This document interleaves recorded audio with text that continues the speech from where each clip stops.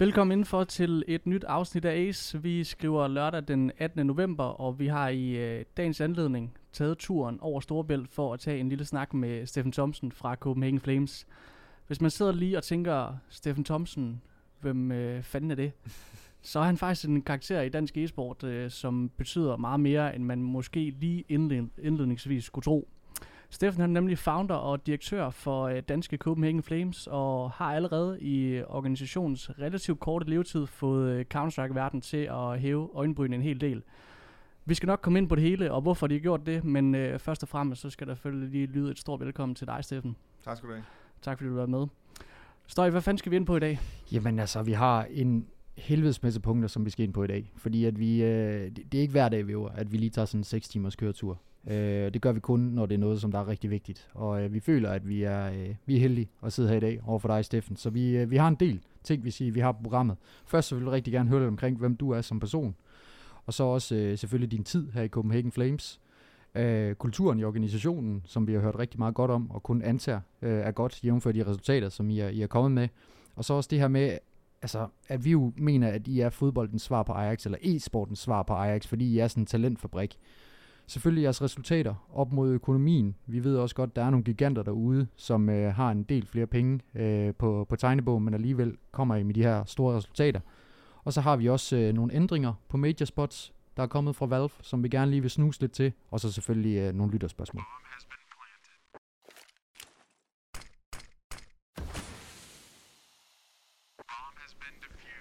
Men Steffen Thomsen, hvem er han egentlig?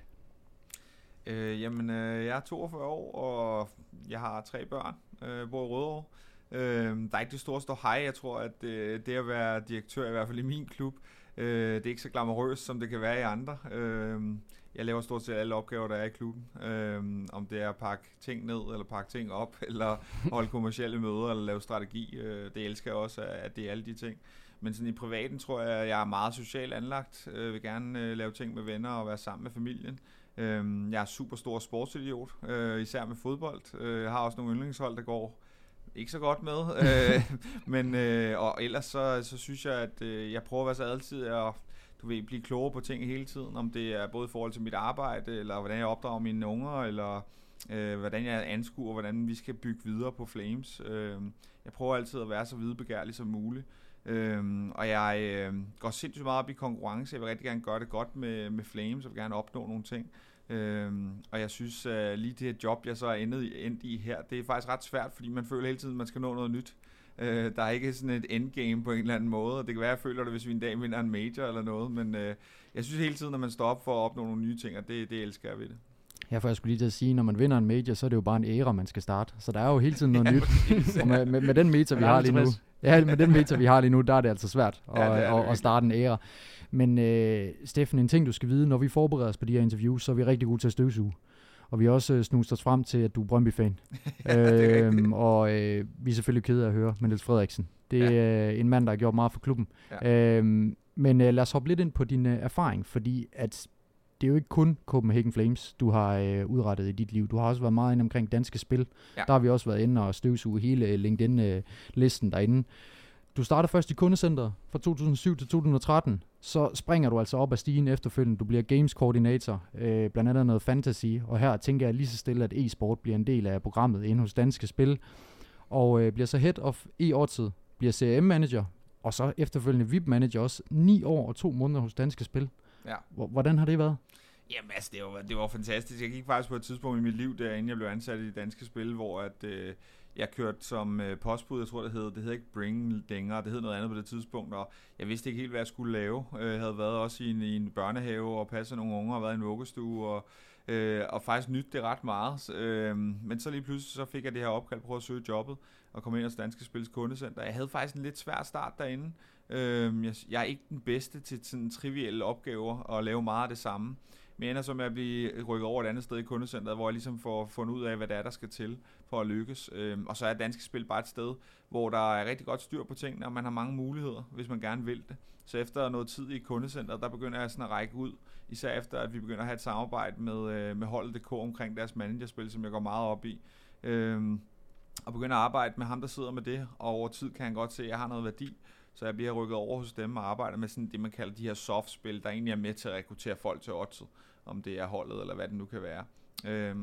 Og der har jeg bare en masse idéer og kommer længere og længere frem, kan man sige. Og så kommer der faktisk et tidspunkt, hvor de spørger, om jeg kunne tænke mig at være VIP-manager.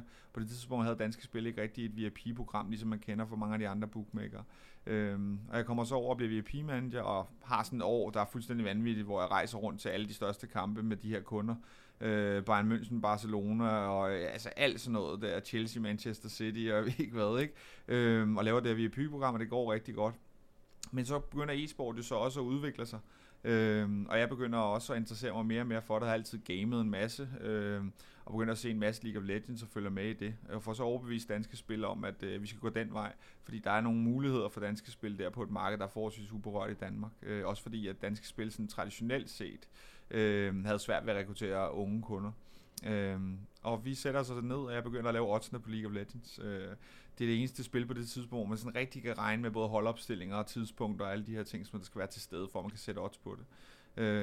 Og jamen, så bliver vi egentlig enige om, at vi skal skabe det her e-odds-brand, og få gjort det, hvor jeg så ender med at skulle drive det, og det gør jeg så i 3 år, inden jeg så beslutter mig for, at nu skal det være Copenhagen Flames.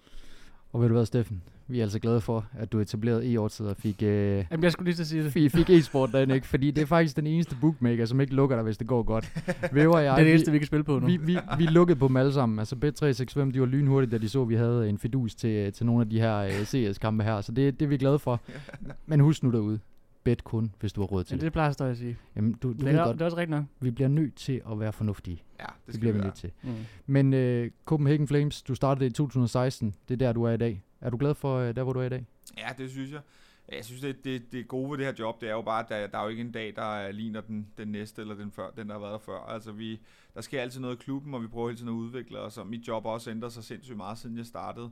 Da vi etablerede Flames, der startede vi med Overwatch. Jeg havde ikke lyst til at konkurrere med Astralis lige fra starten af, så jeg synes, vi skulle ud og etablere os på nogle andre spil. Og det gjorde vi så med Overwatch især, og blev hurtigt i Danmarks bedste og Nordens bedste, og gjorde det rigtig godt. Og hæve flere spil ind af den slags, PUBG og Hearthstone og Rocket League, hvor vi også igen præsterede rigtig godt. Lykkedes så med at hente et partnerskab med Elgiganten 3 måneder inden. Jeg kan stadig huske, at jeg stod og tudede nede i parkeringspladsen, fordi at jeg havde selv investeret, jeg havde 60.000 kroner, og jeg var så dum til at bruge pengene dengang. Jeg var lige startet, jeg anede ikke en skid om noget som helst, så jeg endte med at bruge 10.000 kroner, kan jeg huske, på et hotelophold til det her Overwatch-hold, helt skudt af. Altså det var en sjældel af min kapital, der var væk der, og de sagde også selv, hvorfor fanden skal vi bo så pænt? Altså de fik 500 kroner i løn, ikke? Så jamen, det var helt væk. Men forlængede jo så levetiden med det her Elgigant-sponsorat, og dem har vi jo også stadig i dag. Jeg er super taknemmelig for dem. Og så er det egentlig bare gået slag i slag. Vi beslutter os også for at få Counter-Strike ind. Og det var et rigtig fint forløb til at starte med. Jeg kan faktisk fortælle en lille sjov historie med det. Det var, at det hold, jeg blev anbefalet, det blev faktisk anbefalet af Glaive. Dengang måtte jeg ikke fortælle nogen, at det var ham, der anbefalede mig det, men det var det faktisk et hold med Doctish og Ankiller og nogle andre spillere, som ikke er så meget på scenen længere nu. Så på den måde kom vi ind i det, og kom lidt ud af det igen, inden vi så fik Daniel Vorborg ind på det tidspunkt. Vi hopper faktisk lige væk fra Flames, fordi vi vil rigtig gerne lige starte med dig, Steffen. Der er mange interessante punkter, du nævner der, som vi godt vil gå ind på senere, men Støj og jeg, vi kommer herned en lørdag formiddag, og der er jo ikke nogen bagkant for dig, Steffen. Altså jeg tænker, du er hernede meget i weekenden, og når man går ind og kigger på internettet og LinkedIn, så bliver du også beskrevet af dine tidligere kolleger som det, man kalder en ildsjæl. Jeg tror godt, det kan sige, altså passioneret, et gå på mod den anden verden og hårdt arbejdende. Er det også sådan, du vil beskrive dig selv? Ja, det synes jeg. Altså, jeg brænder enormt meget for de ting, der interesserer mig. Og det hører jeg jo også tit derhjemme, at jeg interesserer mig ikke specielt meget for rengøring eller praktik. Så det er jeg ikke så god til. Men Copenhagen Flames og fodbold og de klubber, jeg er fan af, dem går jeg rigtig meget op i. Jeg brænder virkelig igennem, når jeg vil det. Jeg tror også, det er min største styrke. Også i forhold til den kultur. Det er, at jeg kan få folk med. Jeg er god til at få folk med på de idéer, jeg har, og man kan mærke, at jeg er der, jeg er til stede. Det er altid noget, jeg har været meget opmærksom på at være nærværende, og man kan mærke, at jeg vil noget, og forhåbentlig også smitter det lidt af.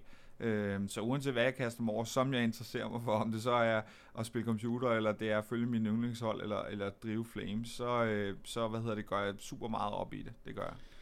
Har du nogle gode fif til, hvordan du redder den ud med din partner derhjemme? Altså jeg tænker at være så meget hjemmefra og have så mange interesser. Altså nu har jeg jo lige fået et barn, så jeg tænker, hvis du har nogle fif, altså så er jeg så modtagelig. Jamen altså, det er jo, den er jo hård, den der. Der er jo lidt det her med, at man har et lille regnskab, man skal prøve at holde ajour med. Så jeg prøver altid i al den tid, jeg vil sige faktisk nu der, hvor jeg er nu med Flames, der har jeg en større frihed, end jeg havde i starten. Jeg har besluttet mig for, jeg har jo 2 ældre børn, som er 14 og 11, og så har jeg en lille en på 2 år, som jeg har fået med min nye kæreste. Og jeg har besluttet mig for med den lille her, at der skal jeg ikke gå glip af noget. Så jeg prioriterer rigtig meget de timer, hvor hun er vågen.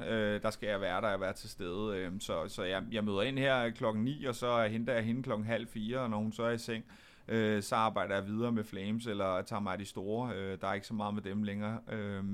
Men så jeg prøver at prioritere det rigtig meget. Men det er klart, at der er jo især det her crunch time, især op til budgetterne skal lægges hos virksomhederne derude, hvor jeg skal hente nogle partnerskaber ind, så er der rigtig travlt.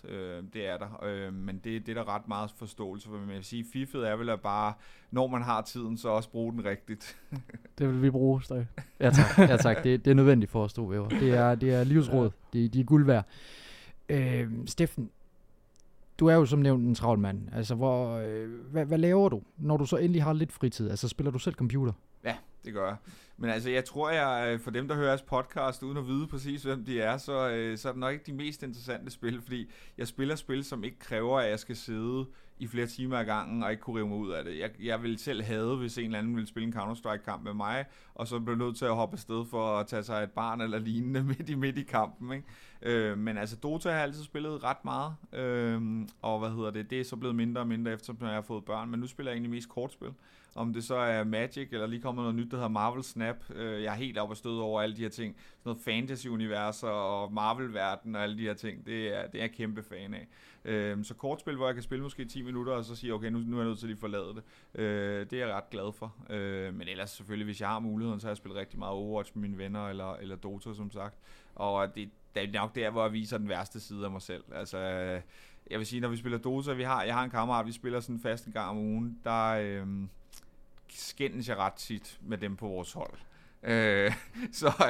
Der viser jeg ikke den bedste side, men jeg har lige vist en ret tålmodig kammerat, som accepterer, hvordan jeg er. Jamen ved du hvad, Steffen, mine egne personlige erfaringer med mine venner, som spiller Dota, det er det samme. Altså, det er det mest toxic community nogensinde. Ja, det er fuldstændig vildt, altså. Men nu siger du selv det her med, at du inde hos Danske Spil så den her mulighed for e-sport, og at diskutere at have mere fokus på det. Var det fordi, du selv havde en personlig interesse for det, og hvordan opstod den egentlig for dig, Steffen? Jamen, altså jeg tror, jeg har nok spillet computer, siden jeg var sådan 12 år gammel, altså om det var Commodore 64 eller Amiga 500, jeg altid synes, det var sjovt. Jeg altid kunne godt virkelig fordybe mig i de der spil, om det var Baldur's Gate, eller Civilization, eller Football Manager, eller Sensible Soccer. Så forsvandt jeg fuldstændig ned i de her verdener, og det samme skete også med min interesse længere fremme. Altså jeg blev mere og mere investeret i de her spil, og jeg kunne også se nogle muligheder hos Danske Spil for det, og selvfølgelig også nogle muligheder for mig selv, fordi jeg havde nogle kompetencer, som ingen andre rigtig havde i Danske Spil. Så interessen kommer helt fra barnsben, og den er så bare udviklet sig. Og så da det her konkurrenceaspekt kom med ind over med League of Legends, der var kampe, og der var spillere at følge, er jeg stadig kæmpe fan af Bjørksen den dag i dag. Kæmpe fan, og synes stadig, det er den bedste stream, når han tænder den en gang imellem. Så det satte bare gang i nogle ting, men mange af de ting, jeg kendte fra fodbold, super fodboldinteresseret og spillede fodbold i 30 år, jamen det kunne ligesom overføres lige pludselig. Der var det her competitive aspekt, som jeg blev gjort mere opmærksom på det. Jeg ved godt, der har været en StarCraft-scene og en 1.6-scene og så videre, men det var først sådan, da League of Legends begyndte at ramme Twitch for alvor, at jeg blev bidt af det på den måde. Og nu startede du Flames i 2016, som vi skal ind på lige om lidt. Og der kunne vi jo godt tænke os at vide lidt mere omkring det her med din tid hos Danske Spil. Altså, hvad tager du med dig derfra i forhold til at bebrejde sig på det marked med e-sport? Altså, har det ikke givet dig en hjælpende hånd, når du kommer ind på e-sportsmarkedet som organisation? Jo, helt vildt. Altså man kan sige, at jeg drev e-årtid i 3 år, hvor jeg lærte enormt meget, også fordi jeg havde ansvar for freelancer og dem vi nu er ansat til forskellige opgaver. Drev også budgettet, og der var en masse ansvar, der er en masse ting, jeg skulle lære.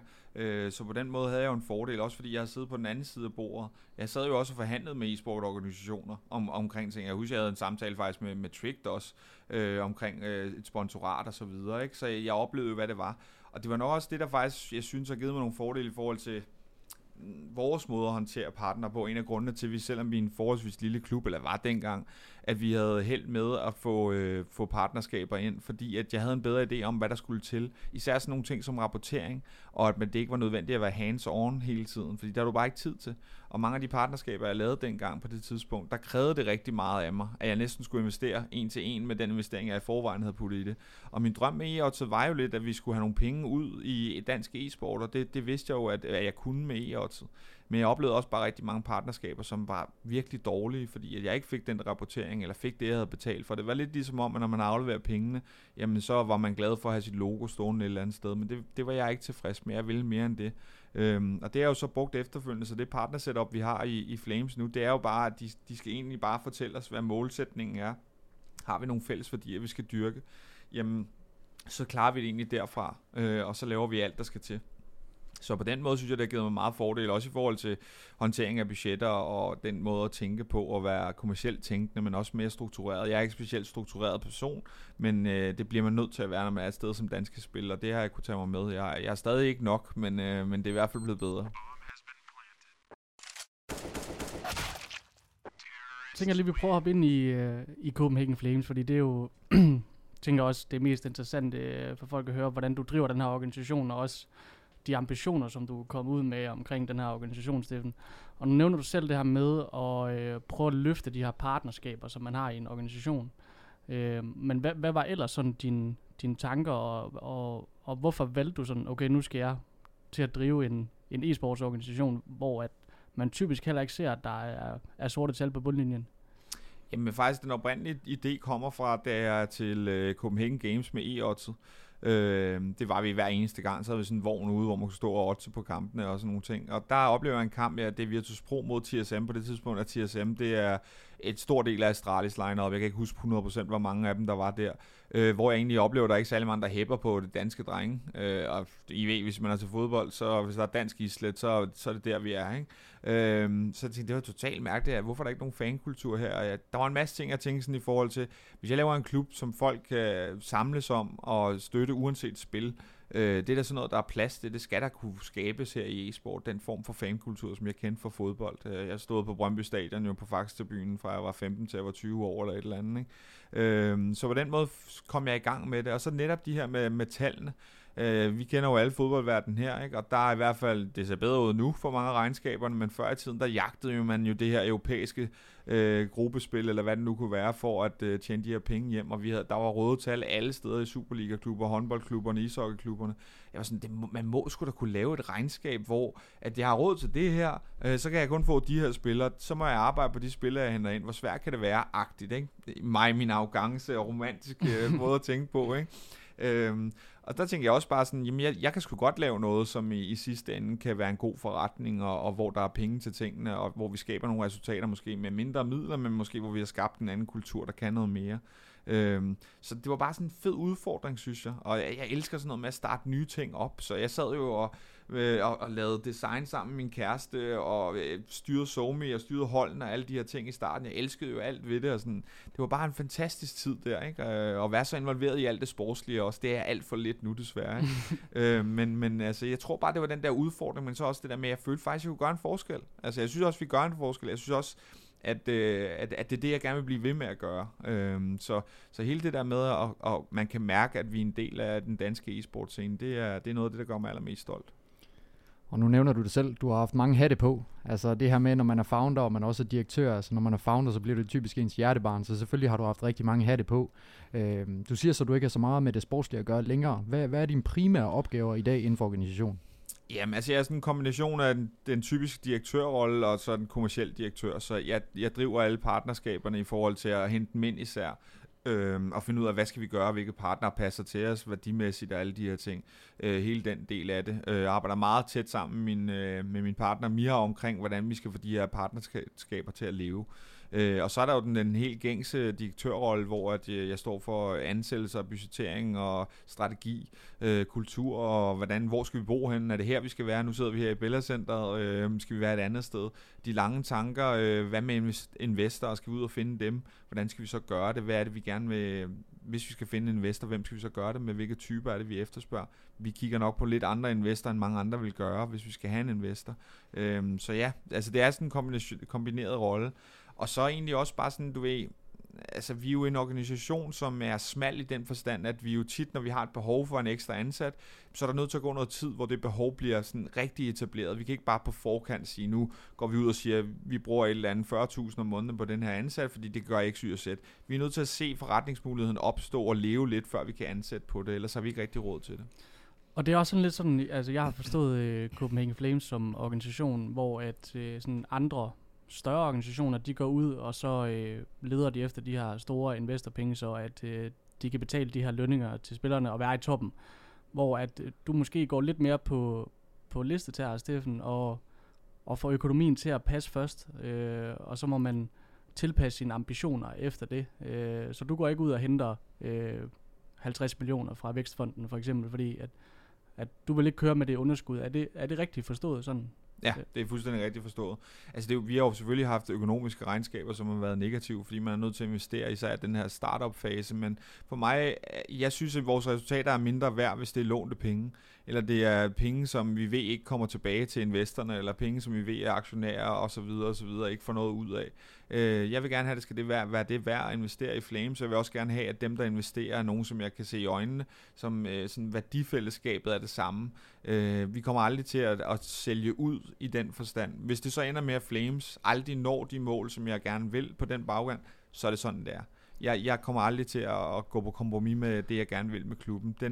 Den er skabt i mit billede, og jeg vil have, at den skal være, som jeg gerne vil have den, uanset hvad vi så kan opnå. Jeg vil ikke gå på kompromis med det på den måde. Så vil der selvfølgelig være år, hvor det er sværere at drive et sort regnskab. Det vil der helt sikkert være.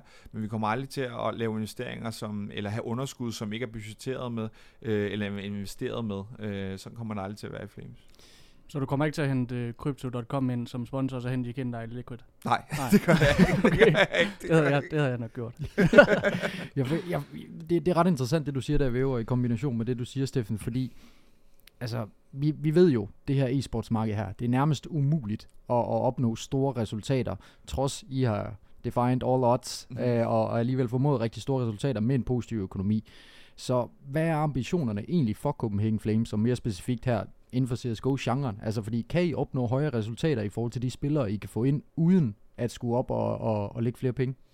Ja, altså det er klart, at tingene bliver helt sikkert dyre, også fordi at med vores økonomiske formåen, den er heldigvis også vokset over tid, så vi får mulighed for at hente spillere ind, der er senere i deres udviklingsfase. Nu kan vi se det sidste hold, vi har hentet her nu. Lad os gå tilbage til det hold, som rammer både Stockholm og Antwerp. Der er jo nogle ubeskrevne blade, ikke? Altså du har Syfon, og du har Nico Doss, og du har Jabi. Du har jo spillere der, som jo ikke på det tidspunkt var særlig etableret på scenen. Og nu har vi så taget spillere ind, som hedder Borup, der har været verdens nummer 1 engang, ikke? Vi har Rals, som er et ret etableret navn. Man har aldrig været helt op at ringe, men alligevel har været en del af nogle fede lineups. Bird from Sky også, som jo også starter fra et andet sted, end de spillere, jeg lige har nævnt. Så vi kan jo hele tiden bygge på den måde. Vi kan også begynde at gå ud og hente spillere, ligesom vi gør med Garli. Så jeg synes egentlig, at det går stille og roligt den rigtige vej, at vi kan bygge på. Og så når vi snakker om det endelige mål, jeg har altid set for mig, at det vigtigste, og det tror jeg nu ikke er så meget at gøre med en rivalisering, men det er mere fordi, jeg gerne vil være nummer 1 i det her herhjemme. Det er at slå Astralis. Jeg vil gerne slå Astralis i stort set alt det, de laver. Og så vil jeg gerne være en klub, som folk de kan samles om og synes er fede at følge, fordi vi træffer nogle beslutninger, som ud fra rigtig fede værdier og principper, og vi er nice at følge, at vi har gang i nogle gode ting, og vi gør nogle positive ting for den danske e-sportscene. Og vinde majors, det er jo bare en del af det. Altså, jeg vil ikke være tilfreds, når vi vandt en major. Vi skulle videre, og så skulle vi opnå noget andet efterfølgende. Det ville være overdrevet, hvis vi kunne gøre det. Men jeg har ikke nogen frygt for, at vi ligesom har et limit på den måde. Det har jeg ikke. Og nu siger du, at du gerne vil op og slå Astralis. Kræver det så ikke, at man får nogle store investeringer ind, som man kan løfte hele organisationen og også truppen? Altså, er det muligt at gøre uden de her investeringer, Steffen? Altså jeg tror på, det er muligt. Man kan sige, at det setup, vi har nu bare omkring det sportslige, der har vi udover de her spillere, jeg har nævnt, så har vi allerede kunne øge dem i forhold til performance. Vi har en performance coach tilknyttet dem nu. Vi har en sportsdirektør, der reelt er det, fordi at Daniel Vorborg var jo egentlig cheftræner for holdet, og vi har så også en cheftræner, vi har et academy-hold under, som forhåbentlig skal føde det her hold. Så jeg tror med det her setup, man kan også se FC Nordsjælland nu, de ligger altså nummer 1 i Superligaen, og har også vundet et dansk mesterskab, og gør det rigtig godt, ikke? Og man ser jo også Ajax, nu mit andet hold i fodbold er jo Tottenham, de nåede i hvert fald en kæmpe Tottenham-fan. Og Ajax nåede sådan, jeg tror det var en semifinale, som de taber til Tottenham ret vanvittigt, ikke? Så man kan jo godt nå med mindre midler og med den rette strategi. Jeg tror bare det der med at holde snuden i sporet hele tiden, det tror jeg det er rigtigt for os. Hvis vi bliver med at arbejde videre på den her måde, jeg synes på en måde, mange af de andre klubber, der er opbrud sådan hver anden år, så er der en nyt line-up eller en ny måde at gøre tingene på og sådan noget. Vi kører videre det her spor og bliver ved med at holde fast i både måden vi driver talentudviklingen på, men også kulturen. Og det tror jeg har en enorm styrke. Vi kan også se, hvis vi kigger på Superligaen lige nu, jamen de her hold, som har en etableret stil og en måde at gøre ting, Viborg, FC Nordsjælland, Silkeborg og alt det der, de slår hold, der har større økonomisk formåen. Så mit håb er, at når vi kommer op på, der er sådan en breaking point for mig, og også for spillerne, hvor når vi begynder at kunne give spillerne, 30-40.000 om måneden hver, når vi er oppe i det her niveau, så er det ikke lige så fedt at skifte til Sprout, der giver dig 60.000 eller lignende. Det er ikke et stort nok spring. Så når vi kan begynde at gøre det for alvor, og vi nærmer os det punkt, jamen så tror jeg også, vi kan lave lineups, vi kan holde sammen på i længere tid, og så også opnå de allerstørste resultater. Ikke? Det seneste hold var jo trods alt top 8 ved majoren, ikke? Og lige præcis den økonomi, som du snakker omkring der, det er der faktisk rigtig mange af vores lyttere, der har været interesseret i, fordi vi har jo en udvikling inden for e-sport, og specielt CSGO med spillerne, hvor at lønningerne bliver højere og højere, fordi der også bliver krævet mere og mere for spillerne i forhold til rejsedage og pres og alt muligt andet. Er det primært indtægter fra investorer, sponsorater, præmiepenge? Er der andre steder, hvor at I er ude at hente en stor sum af jeres penge? Ja, altså man kan sige, det at være med i en major er rigtig fornuftigt økonomisk, men sådan generelt har vi forsøgt lige fra starten af, også fordi, at vi, som vi omtalte før, hvordan gør fodboldklubberne og kigge på, hvordan de gjorde det. Jeg synes, at deres indtjeningskanaler var for smalle, så oprindeligt faktisk 3 måneder inde i Flames levetid lavede vi vores første turnering. Lavede vi bare sådan en Overwatch-turnering sammen med ESL og Shark Gaming, lige hurtigt lille turnering, men så var vi ligesom i gang. Og det har vi egentlig bygget på siden, så hvis jeg kigger tilbage på 2 år siden, så var partnerskaberne 80% af vores indtjening, men det kommer længere og længere ned, fordi det vokser på både turneringer og eventsiden. Nu laver vi jo turneringer både for Red Bull og for Elgiganten og andre selskaber, ligesom som vi har haft en undervisning, hvor vi har haft en ret stor indtjening, både på bootcamps og den generelle undervisning, hvor børnene fortæller kontingent for at komme hernede. Og ud af det kommer der så trænerseminarer og alle mulige andre ting, vi kan arbejde videre på. Så jeg synes, det at have en divers indtjening, det betyder rigtig meget, fordi at det er en af de absolut vigtigste ting, det er, at vi skal ikke være afhængige af de sportslige resultater, for det giver dårlige resultater. Hvis jeg sidder og snakker med Philip, vores sportsdirektør, og jeg ved sådan, at vi skal sgu snart til at vinde noget, drenge, ellers så ved jeg ikke, hvad vi skal gøre. Det giver jo bare et dårligt miljø at være i. Lige nu kan de jo bare udvikle sig, og selvfølgelig er der krav. Selvfølgelig skal man opnå nogle ting og alle de her ting, men jeg er ikke afhængig af, at der skal ske et eller andet på x tid, for at vi kan tjene de her penge ind. Det er klart, at hvis vi har et hold, der ligger nummer 100 i verden i 6 måneder, så er det svært at hente partnerskaber. Men vi er meget mere beskyttet ved at have den her forretningsmodel. Og nu nævner du det her med, at I er begyndt at have undervisning og bootcamp, Steffen, og Flames er jo også i manges øjne også, står i Ice, blevet sådan lidt en talentfabrik. Udover de her resultater, I selvfølgelig lavet ved majoren. Men har det været meningen lige fra starten af, at det skulle være sådan en græsrodsklub, som skulle danne de her talenter, vi ser på den allerstørste scene? Har det altid været meningen, Steffen, eller er det bare noget, der sådan er sket, fordi jeg har fokus på det her undervisning og de her ting? Jeg tror, det var ikke fra starten, tænkte jeg det ikke som sådan. Der tænkte jeg egentlig bare, at der skulle ikke meget til, så var vi blandt de bedste.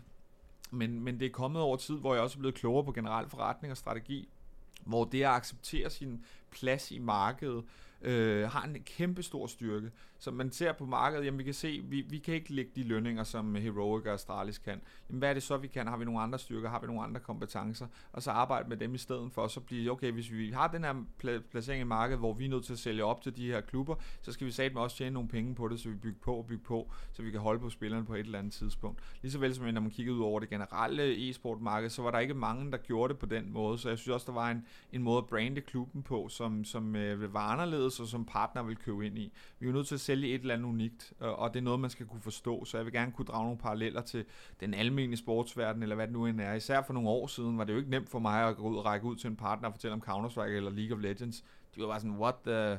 Altså jeg kan stadig huske dengang, første gang jeg skulle vise oddsætterne, hvordan League of Legends kamp den blev afviklet. De vidste ikke, hvor de skulle kigge. De vidste ikke på skærmen, hvor de skulle kigge hen. Altså, hvad er det, der er vigtigt i kampen og sådan nogle ting, ikke? Det er selvfølgelig blevet meget bedre nu, og gør det også nemmere, og vi har jo nu været på Zulu og alle de her ting. Men oprindeligt set var det ikke noget med talent eller noget. Der var det her med at samle nogen omkring noget, der var fedt, at man har lyst til at følge ligesom en hver anden fodboldklub, og det her med, at man kunne komme ned i klubben, det ville jeg også rigtig gerne have. Men jeg synes det her med, at man på en eller anden måde anerkender, at nu er vi den her størrelse, vi kan det her, de kan noget andet, så dyrker vi det helt vildt meget, i stedet for at kæmpe videre med noget, man egentlig ikke er, og miste en masse ressourcer på det. Og hvis man sidder derude og er sårlig i timen, eller ikke har fulgt med i Counter-Strike i mere end 2 års tid, og bare tænker, jamen hvorfor kalder I dem talentfabrik? Altså de er jo kun i godsøjne produceret seneste roster til Antwerpen og Stockholm, så er det jo også spillere som Tessis. Altså det er spillere som Refresh, en spiller som Farlig også. Så der er god grund til at kalde jer for en talentfabrik, og jeg tænker heller ikke, det er noget, som man ikke har lyst til at tage på sig. Men hvis vi skal kigge lidt nærmere på de genrer, som I har i organisationen, altså I har jo ikke kun CSGO, altså I har også Fortnite, og I har også et kvindehold inden for CSGO, og flere til. Hvordan prioriterer I det? Det er også lidt et farligt spørgsmål, men hvordan prioriteres de her genrer i organisationen? Ja, altså man kan sige, der hvor vi er nu, der fokuserer vi rigtig meget på Counter-Strike og prioriterer det også investeringsmæssigt. Det gør vi helt sikkert. Fortnite har været en kæmpe katalysator for vores vækst, startende fra spillet kom egentlig ud. Hvor det er også det, vi gerne skal være. Vi skal gerne være så agile, at vi kan række ud efter de her spil, der er på vej frem. Der sker også lidt med Valorant lige nu, så det er nogle af de her muligheder, vi skal kunne gå ud efter. Men Fortnite var i hvert fald medvirkende til, at vi fik en meget, meget større fanbase, og meget hurtigt blev meget populær, især på YouTube. Jeg tror, vi havde den største danske sportskanal i 6 måneder eller sådan noget, med mange millioner visninger og så videre, bare på baggrund af Fortnite-content, ikke? Men over tid har vi jo også set, at med Counter-Strike, det er jo bare det spil, synes jeg, der kan samle flest fans på tværs, og især i Europa. Så på den måde, så har vi jo også kigget ind i det og sagt, okay, men vi kan jo se, at vi faktisk er ret dygtige til det her. Det er noget, vi kan dyrke endnu mere, og hvor vi også kan få fat i her fra Danmark herhjemme. Fordi jeg vil rigtig gerne have, at vi har et dansk fokus. Jeg vil rigtig gerne have danske partnere. Jeg vil gerne have det herhjemme. Vi har vores base, og man kan mærke det. Det er jo også navnet. Jeg har altid haft en følelse af den der identifikationsfaktor, som mangler lidt, synes jeg, med andre e-sport-navne. At vi var nødt til at høde et eller andet, som man kunne genkende. Og dengang der stod jeg sådan og tænkte, når jeg kiggede på den lange på odds, sådan alle de navne, man kigger, nogle gange spillede, men jo var på en eller anden favorit i en eller anden sport. Copenhagen, så vil folk tænke, nå ja, det er sgu da et eller andet, vi kan genkende i hvert fald, ikke? Så på den måde, så selvom vi har både Counter-Strike og Fortnite, så er Counter-Strike i større og større grad noget, vi fokuserer mere på. Derfor har vi også investeret i et Academy-hold, og et større setup omkring begge hold, og lige så vel et kvindehold, som jo også ser gode tider nu, med flere og flere turneringer, og bedre og bedre spillere også. Så lige nu vil jeg sige, at der er en vægt, der peger i retning af Counter-Strike i organisationen. Og hvis vi lige prøver at hoppe ind i det her med fankultur, fordi nu nævnte et par gange, Steffen, det her med, at hvorfor holder man ikke bare med danskerne, du nævnte det her med TSM, fordi Støj og jeg har også snakket en masse om, for eksempel i Royal Arena sidste år, at der holdt 90% af publikum med Heroic. Vi var også i Stockholm med at se den i arenaen, hvor at vi jo mødte danskere, som stod og buede af Heroic, da de spillede playoffs, fordi at de var Astralis-fans. Og vi snakkede jo også om, inden vi tændte mikrofonerne, det her med, at når man kigger sådan på sport generelt, så hæpper man jo bare på danskerne. Og det er jo også det, som Støj og jeg vi egentlig gerne vil have, men med det sagt, så kan man jo godt forstå, at der er ved at komme sådan lidt en fodboldkultur, hvor man kun holder med Astralis. Men når man så kigger på, hvordan de driver det, altså for eksempel det her store sponsorat med Bybet, altså det er jo ikke sådan sindssygt charmerende. Nu vil du gøre det på en anden måde, Steffen, og det har jeg jo kæmpe respekt for. Men hvordan vil du opbygge det her sådan danske brand, så at de danske Counter-Strike-fans, de begynder at holde med Copenhagen Flames i stedet for Astralis og Heroic? Ja, det er et rigtig godt spørgsmål. Det er også noget, jeg tænker meget over selv. Jeg tænker rigtig meget over, hvordan vi kan knække koden, fordi der er jo ikke nogen tvivl om, når jeg kigger på CSGO på Zulu Facebook-siden, eller hvad det nu end er. Det er Astralis-fans alle vegne, og Og jeg har da mine tanker om, hvorfor det forholder sig sådan, fordi at der er også kæmpe mange, der er Face Clan-fan, og de har sagt mig også mange sager. Og der er egentlig mange klubber, som har lavet alt muligt lort, og stadig bliver de fuldt. Jeg tror, der kommer til at ske en modning af e-sport-fans, ligesom vi har set med fodbold, hvor at, du ved, Mediano-podcast og alle de her ting, hvor vi går i dybden med tingene, det bliver mere og mere populært, fejnsmækkerne kommer frem. Jeg håber og tror på, at når e-sport-fansene bliver, hvad kan man kalde det, mere kultiveret eller mere indsigtsfulde omkring, hvordan tingene gør, de også gør så flere tanker om de værdisæt, som klubberne har, eller det, de står for, at de så begynder at følge lidt mere på den baggrund frem for dem, der altid vinder, eller dem, der er mest i tv, eller mest i aviserne. Det er et håb, jeg har, fordi det er jo svært for mig at gå ud nu og sige, hey, vi har lige vundet CCT, og så skal Astralis, de er på vej til et eller andet vanvittigt andet event, eller sådan noget. Ikke? Det betyder jo ikke noget. Folk følger jo vindere først og fremmest, i hvert fald her i starten af fankulturen. Så mit håb er, at man begynder at få øjnene op for nogen, der kan noget andet, og som måske har nogle andre værdier, og nogen man i, hvad kan man sige, større grad kan komme tæt på og være en del af. Vi vil rigtig gerne engagere vores fans, ligesom mange af de andre gerne vil, men måske på nogle andre, et andet grundlag. Så mit håb er, at der sker en modning af e-sport-fankulturen, og dermed også de hold, de følger. Det er helt sikkert det, jeg håber på, men der er ikke nogen tvivl om, at det er en stor hurdle, og det er noget, jeg tænker meget på, og det er også noget, jeg hele tiden prøver at finde ud af, hvad kan vi gøre anderledes, fordi altså jeg synes jo fandme, vi har meget at byde på. Altså jeg synes, helt ærligt, så synes jeg, det skal jeg jo sige, men jeg synes faktisk, vi er fede. Altså jeg tænker jo det samme faktisk som FC Nordsjælland, selvom jeg er ikke fan af dem eller noget sådan noget, men de udvikler spillere, de har et afrikansk akademi, de har noget fedt somi og alle de her ting, og de gør en masse ting, men fordi de ligger mellem Brøndby og FCK, så er der bare ikke nogen chance for, at de kommer til at få en fankultur, der kan noget. Så jeg håber, at e-sport-fans begynder at få øjnene op for, at selvom vi så ikke er de samme steder, og ikke vinder de samme store turneringer, eller i hvert fald er med til de samme store turneringer, så begynder man at få øjnene op for, at klubber, der kan noget andet, end det Astralis kan, de er også interessante. Og det håber jeg også, men det er også svært at konkurrere imod 4 majors og en verdensstjerne som Device, som jeg har spillet på Astralis i mange år, og jeg er jo også spændt på at se, hvordan reaktionen den bliver her med nu i Royal Arena, når et Heroic kommer, fordi det er det eneste danske hold. Altså, ja. Er der noget, der har vendt sig nu, når de har ramt en major-finale? Fordi det føler jo, at det skal være sådan. Altså, vi blev jo lige så glade for, at Copenhagen Flames, de ramte playoffs til Stockholm, som at når Astralis rammer playoffs, ikke? Ja. Og det er jo sådan, vi synes, det skal være. Men som sagt, så er det svært at hamle op med 4 majors, ikke? Jo. I forhold til, nu snakker vi lidt om Jarbi og Syfon og Røg, og det her fantastiske hold, som I havde, og at da de startede på Flames, jamen der var det jo ikke verdensstjerner, der var ikke så mange, der kendte dem.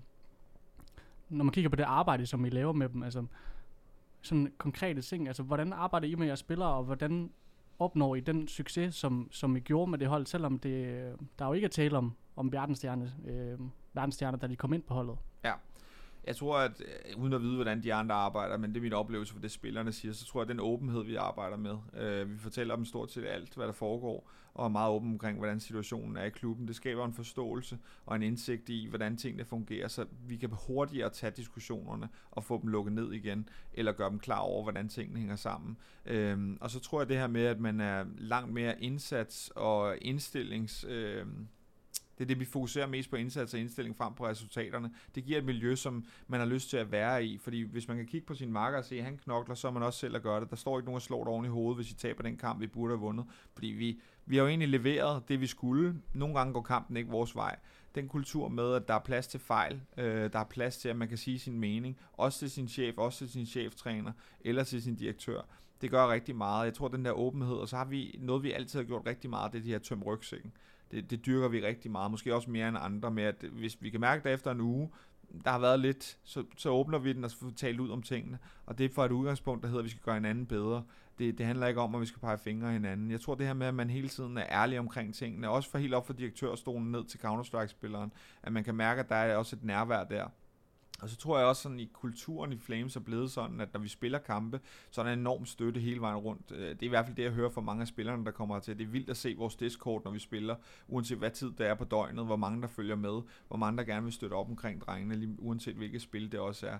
Så jeg tror, at den her måde at være åben over for hinanden og give indsigt, det gør også, at forholdet bliver tættere. Jeg tror også, Huxi har udtalt det her med, at den der familievibe, der er omkring det gør også, man har lyst til, altså man har jo ikke lyst til at svigte en familiemedlem, men du kan måske godt lige springe over, hvor gader laves, hvis det er en du ved, et rigtigt medarbejder- og direktørforhold, ikke? Så det her med, at vi skaber en kultur, hvor man har lyst til at arbejde for hinanden, og man ved, at hvis man ikke gør det, jamen så svigter man ikke bare en, men de der 60 andre ansatte, der er i klubben. Det er med til at skabe sådan et rigtig fedt miljø, at man er nødt til at levere, man er nødt til at leve op til de aftaler og forventninger, man har til hinanden. Det tror jeg har været hemmeligheden. Sådan rent sportsligt, teknisk og metode og sådan noget. Så tror jeg, at det, som Daniel har gjorde rigtig godt, det var, at han var rigtig god til at involvere spillerne også på kryds og tværs i de beslutninger, der skulle tages, og måden, man ville spille på, og var rigtig god til at få løst dem. Altså, hvis der er en mand, der er god til at skabe en enhed, så er det sat med ham. Så han har haft en stor effekt på den måde, vi også gør det på i dag. Det kan man jo allerede se hos EG, føler jeg i hvert fald personligt, at han har fået de her EG-drenge, som er tidligere verdensstjerner, til at faktisk at føle en sult for Counter-Strike igen, så note taken. Vi var desværre, vi ramte ikke, vi troede det var K-ordningen, der var hemmeligheden. Ja, det var vi overbevist om. Vi var sikre på, at det var det, der gjorde forskellen i kulturen. Ja, det er jeg sgu ked af. Men det giver rigtig god mening, Steffen, og jeg synes, det er en interessant snak, fordi kan man perspektivere på den måde, at I måske har lidt mere den her startup-ånd frem for at være corporate, i den forstand, at det er den her familie, og det er måske det rette at gøre, når man har at gøre med unge spillere. De er jo slet ikke klar til at komme ind i en organisation, hvor det er så professionelt, hvor der er hierarki, og hvor det skal være så corporate. Om det er den rette vej at gå, det tyder det jo på. Altså det er det i hvert fald for os. Man kan sige, at den corporate stil har jeg jo prøvet i danske spil. Også i rigelige mængder, vil jeg sige. Så der er helt sikkert mange ting, jeg tog med derfra, men også nogle ting, som jeg ikke gjorde, også i forhold til lederskab. Og jeg tror også det der med, at man jo, at man kan mærke, at man kan tage fat i sin direktør, eller sin sportsdirektør, eller hvem fanden det nu end er, når som helst. Det betyder rigtig meget. Så for os, der handler det ikke så meget om regler og rammer. Altså hvis man er en dag på kontoret herinde hos os, så vil du ikke vide, hvem der var direktør, eller hvem der var content-chef, eller hvad det nu er. Det er et meget fladt hierarki, og det er helt sikkert også nogle ulemper. Når du giver folk mere ansvar og mere indsigt, så vil de jo også have flere indsigelser. Så det kan skabe nogle flaskehalse, det kan skabe nogle diskussioner, som i andre organisationer, man kommer hurtigere hen over. Men jeg synes også, det skaber passion og lidenskab og lyst til at udvikle sig og lyst til at knokle på, lyst til at grinden. Så i hvert fald for Flames, der fungerer det godt med, at vi overlader en masse af initiativet til den enkelte ansatte. Og nu fortæller du også, at du står måske ikke så meget for den sportslige del længere, Steffen, men jeg tænker, du havde et tæt samarbejde med Daniel dengang, også i forhold til at hente det her, altså jeres mest succesfulde roster ind med Røg, Jabi, Syfon, Huxi og hvem var den sidste? Nikodos. Var det dig selv, der lige var ude og scout på de forskellige Faceit-server, ham der Nikodos, ham skal vi lige have, han bliver rigtig god, eller hvordan foregik den her scouting-proces egentlig? Jamen altså, det er helt klart Daniel, der har gjort en masse, og så har vi altid diskuteret det meget. Daniel er som også meget fodboldinteresseret. Vi har altid haft mange diskussioner omkring det sportslige setup, vi kunne ønske os, og hvilke spillere vi vil have, hvordan de skulle passe sammen, og også set i forhold til anden sport, hvilken kombination af spillere man gerne vil have, 2 erfarne, 3 unge osv. Så jeg har ikke scoutet så meget, men jeg har været inde over de beslutninger, der skulle tages sammen med ham. Så har vi sparet omkring, hvilke spillere, også i forhold til det brand, vi har, og det her med talentaspektet, hvor gamle skal de være, er det en, vi kan sælge videre. Det blev jo en større og større ting. Altså, vi havde jo været en halvandenårig periode, hvor vi solgte 13 spillere, så det blev lige pludselig en ret stor del af det. Jeg tror, det marked ændrer sig nu. Der kommer til at være færre penge, i hvert fald i 2023. Så jeg har været inde over de sportslige beslutninger, men i forhold til alt det håndarbejdet og den slags, så har det været Daniel og andre, der har taget sig af det. Og Steffen, nu når vi er ved den her roster her, så kommer der altså lige lidt snoller fra rygtebørsen, fordi det er jo uundgåeligt at snakke omkring de her drenge, fordi at de leverede, som de gjorde, og fortsat gør det, bare ikke under Copenhagen Flames-banneret. Men der var jo lidt rygter omkring et salg til blandt andet Complexity med den kære Jason Lake, som vi alle sammen kender. Kan du komme lidt nærmere ind på det, eller var det bare noget, der blev lukket ret hurtigt, eller var der reelt set noget hold i de rygter? Der var hold i de rygter, og vi troede egentlig, at der var en handel på plads, som så lige pludselig bare gled ud i sandet.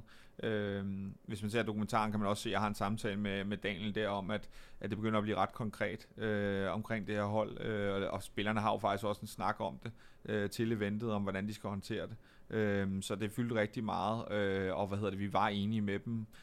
Men pludselig kom der nogle ændringer, både i forhold til hvilken retning de skulle, også på den nordamerikanske scene, hvor man gerne vil dyrke den nordamerikanske scene i større scene, end man gjorde nu.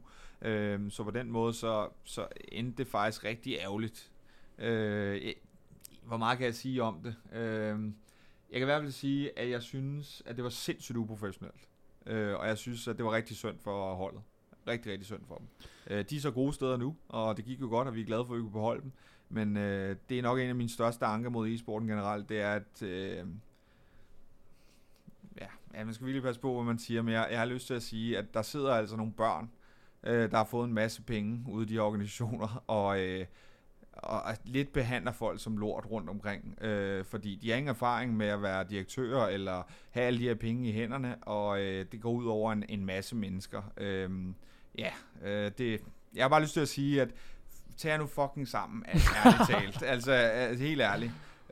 Det er ikke godt for e-sporten, at der bliver ved med at være klubber, der håndterer deres ansatte som lort, og skider på aftaler og løfter og så videre og så videre. Det er jeg rigtig træt af faktisk, så jeg er også træt af Complexity. Men som sagt, de kom godt ud, og de kom godt videre. De er nogle gode steder nu, og jeg glæder mig på deres vegne. Jeg tror, at det er bedre for dem der, hvor de er nu, end hvis de ændrer så Complexity. Det er jeg faktisk rigtig overrasket over, altså med tanke på, hvem Jason Lake er som person. Det kan godt være, at det ikke nødvendigvis er ham, der har siddet og forhandlet med og været direkte, det ved jeg ikke, men i hvert fald, at det er sådan nogen, han har i sin organisation, som lader sådan noget her løbe i sandet, fordi altså i vores øjne, så er det jo deres tab, Complexity's tab. Vi kan jo se, hvordan det går for deres trup lige nu, ikke? Det går ikke så fantastisk godt, røg lige ud af Eliza, røg ikke engang videre til playoffs. Men nok om Complexity. Vi ved bare, at de her Copenhagen Flames-drenge, de havde et unikt sammenhold, altså netop den her roster her, og at vi også kunne forstå, at de havde besluttet sig for at forblive sammen. Og Warborg åbnede også op på et tidspunkt på Twitter omkring, at det var ikke engang fordi, I krævede det store beløbmæssigt for de her spillere overhovedet, med tanke på, hvad de havde opnået. Hvornår besluttede I, eller var det dem selv, der pitchede ind, altså spillerne, omkring det her med at blive solgt i forskellige retninger? Ja, men altså det sker jo sådan ret løbende, altså frem mod majoren i Antwerp, der begynder vi jo også at kunne se, at det er svært for os at forlænge kontrakter med nogle af spillerne, fordi de jo allerede har nogle bud, der er på vej. Så vi begynder egentlig at fokusere lidt på, at nu skal vi gøre det rigtig godt til den major, vi er på vej ind i, og så må vi se, hvad der sker bagefter. Vi havde ikke nogen forventninger om, at vi kunne beholde særlig mange af dem. Så vi begynder at snakke med dem. Selvfølgelig, vi havde løbende snakket med dem om forlængelser, om at vi skulle blive sammen og holde fast i rosteret. Vi havde allerede nogle fede turneringer lige efter majoren. Der var den her Lund Invitational, også med en masse penge i og fede oplevelser og alle de her ting.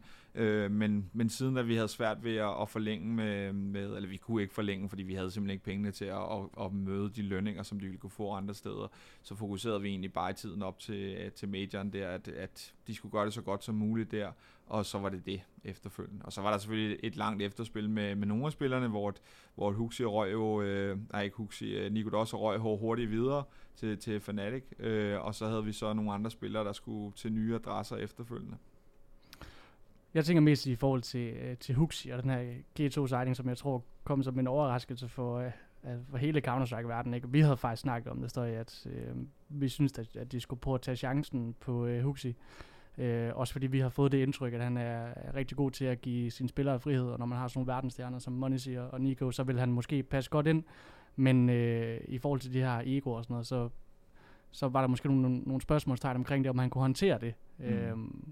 Hvordan ser du på det her skift, Steffen? Altså, tror du han kan håndtere de her egoer, og hvordan tror du, han klarer det på G2 lige nu? Sådan. Jamen altså, jeg har ikke nogen tvivl om, at det er det rigtige valg af G2. Jeg skal ikke kunne sige, om der findes bedre løsninger end Huxi, men når jeg ser på det hold, som jo har kæmpet med, som I siger, egoer, og at spillerne egentlig leverer, som man regner med, og de også i crunch time, når det rigtig går ondt, der tror jeg, Huxi er den helt rigtige. Hvis der er en, der er en god leder og formår at samle folk, så er det i hvert fald ham. Huxi er enormt loyal og lydhør over for spillernes input, men han kan også godt sætte foden ned og sørge for, at alle følger den samme retning. Så jeg synes, det er meget afhængigt af, hvordan de spillere håndterer det. Fordi der er jo ikke nogen tvivl om, at Huxi på serveren jo ikke er den, der skyder flest, men han har en hel masse andre kompetencer, som de andre er nødt til at glæde sig over og acceptere og gerne ville, så tror jeg, de får absolut mest ud af ham. Hvis der er modstand for spillere som Nico, og at han skal levere mere på den ene eller anden måde, på en anden måde, end han er. G2 skal dyrke ham som den leder, han er, frem for han er en, der skyder hoveder, og den taktik, han kan levere, og de planer, han kan lægge, også i mid-round calls og så videre. Det er det, der har en stor styrke. Hvis man prøver at gøre ham til noget, han ikke er, så kommer det ikke til at lykkes. Og det er faktisk også noget af det, som jeg rigtig gerne vil rose jer for. Det kommer her. Det er det her med, hvordan er de her spillere som personer? Og der vil jeg rigtig gerne rose jer for den dokumentar, som I har lavet, blandt andet omkring Antwerp Majoren og så videre, hvor at man netop får en indsigt i, hvordan Huxi han er som leder. Hvor det er tydeligt at se ind i de her prep-rum, hvordan han tager føringen og ikke er bange for at være den voksne. Han er ikke bange for at tale lige ud af posen, det her du snakker omkring med at tømme rygsækken. Og jeg har også hørt en teamspeak i en Blars-kamp, hvor han også satte foden ned og fortalte det, men nu skulle de fandme tage sig sammen. Ja. Og lige netop derfor, så er han et rigtig godt fit for G2. En mand, som man hurtigt kommer til at respektere. Hvis ikke jeg husker forkert, så var der en artikel ude på et tidspunkt, hvor at, der blev spurgt lidt ind til dig omkring Jabi. Hvordan at der nærmest var frit valg på alle hylder for ham. Kan vi få lov til at gå ind i, om det var ham, der hævde den største mønt? Ja, det kan vi godt gå ind i. Jamen, det var det. Altså, Jabi var helt sikkert den mest attraktive af spillerne. Man kan sige, nu røg Nico Doss og røg jo hurtigt ud af det. Ellers tror jeg også, at de begge to ville have haft et ret fedt marked. Men i hvert fald Jabi var meget attraktiv, også fordi han er stadig en ung spiller. Han tager sine egne beslutninger, er god på serveren, god på et hold. Og man kan udvikle ham til at være sådan en virkelig et core member af et hold, der vinder mange mesterskaber. Og det tror jeg er noget, man skal... Det tror jeg lidt bliver overset en gang imellem med dem, der måske ikke... Han skyder jo også, han laver jo også top frag mange gange, men der er også mange andre kvaliteter, han har, og bygge sine hold op omkring den form for spillere, man altid kan regne med. Det er enormt værdifuldt. Så på den måde, så var der jo selvfølgelig en masse klubber, også af de bedste i verden, der havde set sig varm på ham. Så han kunne vælge lidt, som han gerne ville. Men i sidste ende tror jeg, det der var afgørende for ham selv, det var, at der hvor han så sig selv kunne udvikle mest og spille den form for CS, han gerne ville. Og i hvert fald Heroic-holdet, når jeg hører CSGO-spillere tale om dem, så er det meget deres måde at spille Counter-Strike på, altså den høje IQ, der præger deres spil, med den måde, de spiller Counter-Strike på, meget alsidigt, og spillerne kan tage en masse beslutninger, og det er dygtige spillere, der netop er i stand til at afgøre runder selv. Måske ikke på at være bedst på aim, men på beslutningstagen og hvordan du bruger dit hoved. Og det synes jeg, det virker til, at der er mange Counter-Strike-spillere, der ser op til Heroic i den forbindelse, og gerne vil være en del af at lære af. Og det er jo lige præcis også den rolle, som jeg synes, han har fået på Heroic, hvor han spiller rigtig meget alene på mappet, men har så også friheden til at være sådan en space maker, som for eksempel prøver at gå ind på bombsite og prøve at åbne det, hvis han ser, at der er en eller anden timing. Så på den måde, der giver det helt ret, Steffen. Altså, han virker som en spiller, som har det egentlig bedst med at spille selv og tage nogle beslutninger, som kan åbne runden for holdet. Ikke? Det vi kan konkludere ved, det er jo bare, at Jabi, han er e-sportens svar på Holland. Han kan vælge at vrage, som han vil, blandt alle topklubber. Der er lidt forskel i vægten. Ja, lidt forskel i vægten. og højden nok også, trods han er altså, med Jabi, der har det sgu været svært også med de spillere, tror jeg, vi har haft. De sidder ikke skide godt altid på ham. Det ligner lidt en kjole nogle gange, ikke? Men til gengæld så opvejende på alle mulige andre måder. Ja, han er en favorit i Ace-panelet. Det kan vi lige så godt åbne op for. Det er ikke mange af dem, vi har. Vigtigt, vi fik Jabi-stickers også. Lige præcis. Ja. Det var dem, vi var mest interesseret i. Ja. Men hvis vi prøver sådan at kigge lidt fremad, Steffen, nu har I jo signet et nyt hold med lidt flere år på banen. Altså Bird from Sky, som I har hævet ind fra Ecstatic, som en erfaren in-game leader, også Ralt, som har nogle år på banen. Borup, som du selv nævnte, og så et nyt ung talent i Regali, som jo forsvandt lidt i Fnatic. Vi vidste ikke rigtig, hvor han blev af, efter han kom ind som main-orb, og lige pludselig så var det Poison, der skulle spille for dem. Og så også TMB, som har været lidt rundt omkring.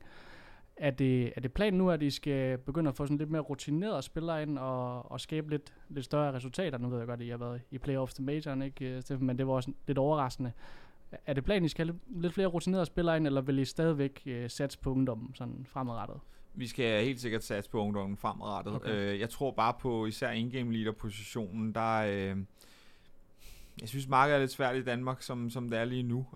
Og hvis vi gerne vil have et godt afsæt med det her hold, og især også fordi, at vi jo hentede Julian ind Regali, så vil vi gerne have nogen, der kunne styre tropperne også. Det hold, vi har nu, der har vi jo selvfølgelig Bird, som med mange års erfaring, Rals for også in-game leader i Sprout, og vil gerne prøve noget andet. Var ikke helt fortrolig med den rolle, selvom de jo faktisk også gjorde det godt i hans periode, og ligesom TMB også har været det. Så vi vidste jo godt, der var mange stemmer også på holdet, men også nogle spillere, som forhåbentlig kunne tage sine egne beslutninger. Så jeg vil sige, planen er, at det skal være et ungt hold. Det skal det blive ved med. Det skal blive ved med at være nogen, men vi skal ikke gå på kompromis med holdets sportslige evne på den bekostning. Så det er ikke sådan, at jeg har en regel for en alder, eller vi kan ikke gøre sådan og sådan. Nu kan man også se, at Brøndby kom ud med en strategi om, at man ikke måtte hente noget, der var over 28 eller et eller andet, og så nu vas tilbage, ikke? Så hvad hedder det? Jeg synes i hvert fald, det er fedt at have nogle principper og have nogle regler for tingene, men det skal ikke gøre sådan, at man går på kompromis med de sportslige forudsætninger, man har, men vi skal helt sikkert blive ved med at udvikle spillere. Jeg tror, at den store forskel over tid vil være, at vi kan holde på dem i længere tid. Og det skal vi blive ved med, fordi vi kan jo se, hvad de kan levere, når vi holder fast i dem i lang tid. Jeg siger ikke, at vi går ud og rammer præcis samme niveau, som det her hold, vi lige har haft, men i hvert fald så tror jeg på, at det her line-up også kan skabe nogle store resultater, og så skal vi holde fast i dem. Når der så kommer tid til udskiftning, eller nogen bliver solgt eller lignende, så vil vi helt sikkert kigge på alternativer, der er unge først og fremmest. Og man kan jo sagtens finde spillere, som har haft nogle år på banen på et okay niveau, som er unge og som kan bruges som på forskellige positioner på holdet. Men jeg har ikke der er ikke nogen faste regler omkring det. Man kan sige, en af de ting, vi prøver nu at indføre, det er, at vores Academy-hold skal bruges udelukkende som stand-ins for førsteholdet. Der bliver ikke noget slinger i valsen der. De skal op og snuse til det. Det kræver selvfølgelig også, at Academy-holdet kommer tættere på. Og der kan godt være, at man ser over tid, at det bliver yngre, det hold i hvert fald. Ja, nu bor vi jo i Danmark og er så heldige, og nu ryger janteloven lige væk for en stund. Det kan vi godt lide at gøre på podcasten, fordi de danske spillere står jo i kø, så der er nok at hente. Altså, vi har en kæmpe talentpool derude, så det synes jeg lyder fornuftigt. Når man nu sidder og kigger ned af holdkortet, så ser man 4 danskere og 1 rumæner, og jeg tror, der sidder mange derude og måske undrer sig over, jamen kommunikationen foregår den så på engelsk. Og hvis ikke man har været nede og snuse i de romanske aviser, som vi gør en dyd i at gøre en gang imellem, så mindes jeg, at Regali han faktisk sendte en ansøgning til Astralis Talent om at komme på det hold. Blev ikke accepteret, eller i hvert fald blev ikke taget ind, og endte så hos Fnatic Rising. Kan det passe, at Regali snakker dansk? Ja, det gør det. Og han har også boet i Danmark i lang tid. Han er faktisk tilbage i Rumænien nu, men han kan dansk, og vi kommunikerer dansk på holdet. Formulerer sig rigtig fint på dansk, der er ikke noget der. Og det var også grunden til det. Altså man kan sige, jeg vil jo helst have helt rene danske lineups. Det er helt klart det, vi gør os i. Man kan sige, på pigescenen har det været svært, fordi at vi skal have nogle kvalificerede til at gøre det, men på herresiden, der skal vi helst have rene danske lineups. Og det her, det er så tæt på, uden at være det, som vi kan komme, fordi han snakker godt dansk, og også kender til den danske kultur og så videre. Og så er han jo bare sindssygt dygtig. Ja, det er der ikke noget at sige til. Altså, hans mekaniske formåen, det er på den niveau. Jeg sidder og tænker, nu har vi jo Steffen her, og han har jo haft testet herinde i bygningen. Hvordan er han som person, vurderer du, Steffen, og som spiller? Kongen af Skjern. Kongen af Skjern. Ja, jamen altså, man kan sige, René, han er jo en ret nice type også. Han stiller krav til sine omgivelser, og stiller krav til sine holdkammerater, men også virkelig en grinder.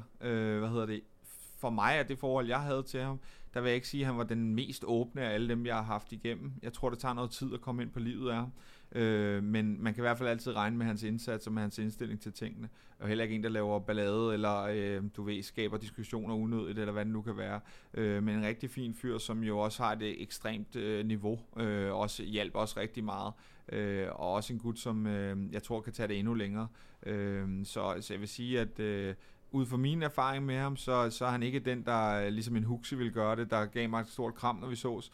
Men han har en hel masse andre kvaliteter, man kan bruge på et Counter-Strike-hold. Og så tror jeg også, at når man kommer ind på livet af ham, som Daniel gjorde, så tror jeg, at man også får nogle langvarige venskaber ud af det.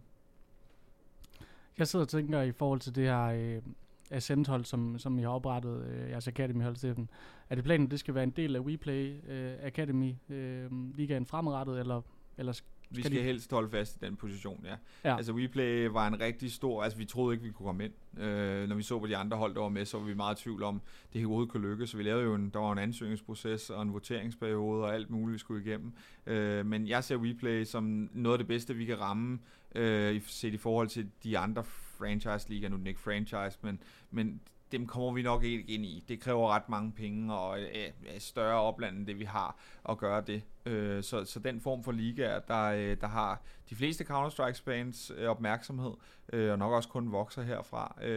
Det var vigtigt for os at komme med der. Så planen er helt sikkert, at vi skal fastholde det. Og også lidt, det var virkelig fedt, fordi at den investering i Academy-holdet, det er jo ikke, fordi vi har verdens penge, så det tager jo lidt væk fra main-holdet, det er det, vi hele tiden skal regne med, at så er der lidt færre ressourcer til det, der egentlig er flagskibet, så det skal jo helt lykkes, og når vi så kommer med i WePlay-liga, de faktisk også i Power-ligaen jo gør det rigtig godt, ikke? Så er det jo lykkes rigtig godt, så ja, planen er, at vi skal blive med at udbygge derpå. Ja, nu nævner du selv Powerligaen. Altså, I har vundet 8 ud af de seneste 15 kampe, og der er altså mange rigtig etablerede hold, så det var ikke en start, som jeg havde forventet også, fordi det er ikke det store, man kender til, de spillere, som der er på holdet. Jeg føler i hvert fald, hvis man har fulgt med i dansk Counter-Strike, så er der mange spillere i Powerligaen, som man begynder at kende mere og mere til. Ja. Ambitionerne for det her hold, er det, at det skal være 5 spillere, som står knivskarpt og klar til at hoppe ind på førsteholdet som form for stand-in, eller kan det også godt være en form for talentfabrik i form af videresalg, eller skal de først forbi mainholdet, før de kommer videre, eller hvordan er processen der? Ja, altså ambitionerne er helt sikkert, at det skal være nogen, som kan hoppe op og spille på mainholdet, både en stand-in-rolle, men også over tid overtage nogle roller, når der bliver brug for det, nogen bliver solgt, eller hvad der nu end kan ske. Det er det helt sikkert. Altså det, jeg synes, jeg har oplevet med mange, i hvert fald mange af de her Academy-hold, det er, at afstanden har været for stor. Så man har et hold, i hvert fald i starten, da Academy-holdene kom, der kunne man ikke rigtig forestille sig, at nogle af Academy-spillerne kunne hoppe op og spille på førsteholdet hos Navi eller Astralis, eller hvad det nu er. Nu ser vi jo så nogle af Astralis-talenterne faktisk begynder at gøre det rigtig fint, og det mister, som leverer ret godt. Og det er det, vi i hvert fald skal med vores hold. Det skal være nogen, vi kan tage op og så stole på, at de gør det, vi regner med, at i hvert fald spiller okay og forstår rollerne, og derfor er der også et stort samarbejde mellem Academy og mainholdet i forhold til, hvordan man skal spille, og de principper, vi bruger der. Så planen er i hvert fald helt sikkert, at det skal være nogle spillere, som vi kan regne med at bruge i fremtiden. Om de så bliver solgt fra Academy-holdet, det tror jeg nu ikke, fordi at det er svært at ramme de rigtig gode modstandere i det lag, de spiller med. Jeg vil egentlig også helst have, at spillerne når at få noget top 30 eller noget europæisk succes, inden at vi begynder at skulle kigge på at sælge dem. Det giver bare en helt anden pris, hvis du har været med til en major eller har det på CV'et. Så jeg vil helst holde dem, til de har været på mainholdet i hvert fald. Og så kan vi jo prøve at gå ind i den her snak omkring franchising, som jeg er sikker på, at du har en stærk holdning omkring, Steffen, og det er også noget, vi har diskuteret rigtig meget om det er noget, vi skal have i scenen, fordi vi kan jo kigge på billedet, som det er lige nu med ESL Pro League, som jo er delvist franchiset, og Blast, som er nærmest 100% franchiset. Det er i hvert fald svært at komme med til deres finale turneringer, som det er lige nu. Og en organisation af jeres størrelse, nu ved jeg ikke 100% om I har sådan formåen til at købe jer af den, og gjorde Heroic, det er jo her, var det for et år siden, de kom med. Hvordan ser du i forhold til franchising og Counter-Strike generelt? Synes du, det er en positiv ting, at vi har det, Steffen? Fordi det hjælper jo lidt på i forhold til økonomien i det, at man kan forudse de her pengestrømme, man får ind, og kan budgettere lidt bedre, eller synes du, det bare skal være open circuit, som vi for eksempel ser ved majors? Altså, jeg synes faktisk, det var en god ting til at starte med. Jeg kunne godt se ideen med, at man havde nogle franchise-ligaer, hvor man kunne som organisation være sikker på noget indtjening, på nogle seertal, og på nogle ting, der kunne gøre en attraktiv over for partnere, og ikke mindst tv-rettigheder og alle de her ting. Så når økonomien kunne vokse, men også især opmærksomhed omkring spillene kunne vokse, så når de kom ud og nåede ud i de danske stuer for eksempel. Det synes jeg havde en rigtig positiv effekt, og det har det sikkert også nu. Men jeg tror, at som tiden går, vil det have mindre og mindre værdi for e-sporten som helhed. Jeg tror, at nærmere, at det kommer til at gøre ondt, hvis vi fortsætter, som vi gør lige nu, med hvor tier 2 og tier 3 holdene vil have svære ved at nå op i det lag, og egentlig bare ender med at være fødemaskiner, fordi det kan man jo også godt være, men jeg tror ikke, det er godt for CSGO som helhed, at det bliver ved med at være sådan. Vi skal have lige muligheder for at kvalificere. Så hvis man gør det ud fra en sportslig formåen, og man kan fastholde sin position der, i noget tid, på baggrund af et eller andet sportsligt resultat, det har jeg det fint med. Men det, at man køber sig ind i ligaen, og man får nogle automatiske fordele, altså jeg synes, at nogle gange verdensranglisten er nærmest til grin på baggrund af det, fordi det er jo ikke mange kampe, man skal vinde i de her forskellige ligaer, for at holde sig kunstigt i live i top 10. Og hvis du er top 10, får du alle de fedeste invitationer, og så fortsætter det bare derfra. Så som tingene er lige nu, så ser jeg det bestemt ikke som en fordel for scenen som helhed. Jeg ser det som en kæmpe fordel for de klubber, der er med. Også at de bliver holdt lidt kunstigt i live, både sportsligt og økonomisk, af de her ligaer.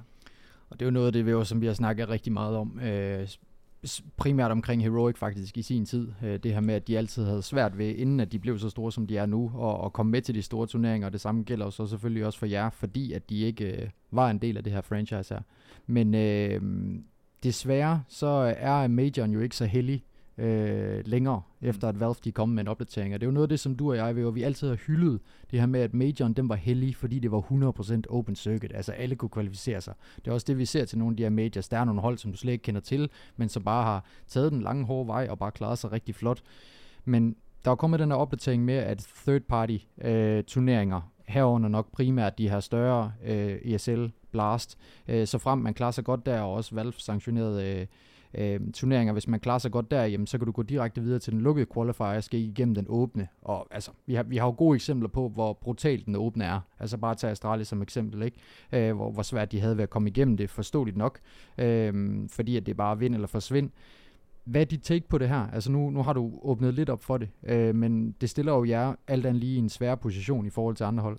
Ja, altså jeg synes det udelukkende er dårligt. Altså jeg synes en af styrkerne ved e-sport har egentlig altid været det her med, at alle følte, at de kunne være med, hvor det var sjovt, hvis de gjorde det godt nok. Nu synes jeg, at der er rigelige forhindringer efterhånden for, at man kan være med, hvor det er bedst, og hvor man kan...